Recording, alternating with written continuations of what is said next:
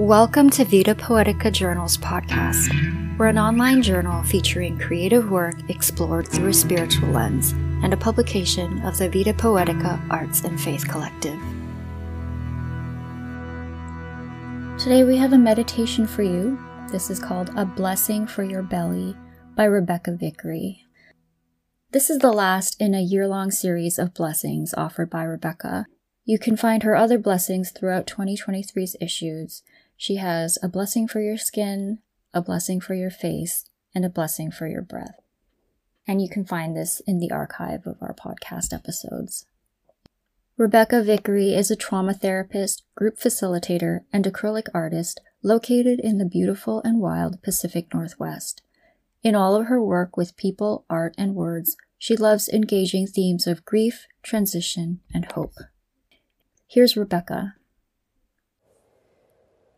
In this contemplative exercise, we will honor our bellies. You will need some water and a bit of dirt or soil. As we start, I'd invite you to place your feet on the floor and take a moment to look around the room. See where the windows are, where the door is. And then I'd invite you to gently place your hand on your belly. Take a moment and let the weight of your hand rest there. Take a breath. It may be a kindness to gently unclench your jaw, drop your shoulders, and place your feet on the ground. Notice if there is resistance or fear within you. It's okay if there is. I then invite you to take a bit of the dirt and mix it with the water, creating mud. As you do so, consider how your belly, your gut, has held the truth of your experience. We use language like butterflies in the stomach or our gut is clenched to express what we intuitively know, that our bellies tell our stories. I then invite you to gently rub that mud onto your belly. Remember that you are also rooted in the soil of this earth. It may feel kind to speak out loud, I see you, I hear you. Finally, I invite you, as you continue to place mud and hold your belly, to begin to gently sway from side to side. Let your body rock. When we are soothing babies, we instinctively rock and we sway with them, and this is what we are doing to care for our own adult bodies now. And now take a moment to look around the room once more, recognizing where you find yourself. And one last breath in and exhale. Thank you for joining me.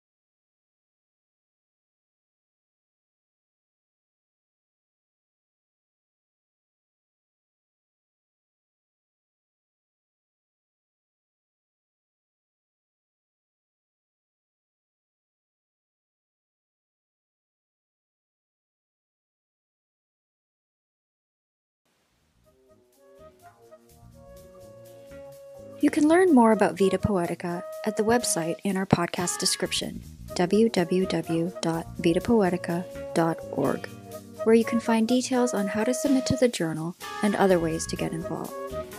Thanks for listening, and more soon.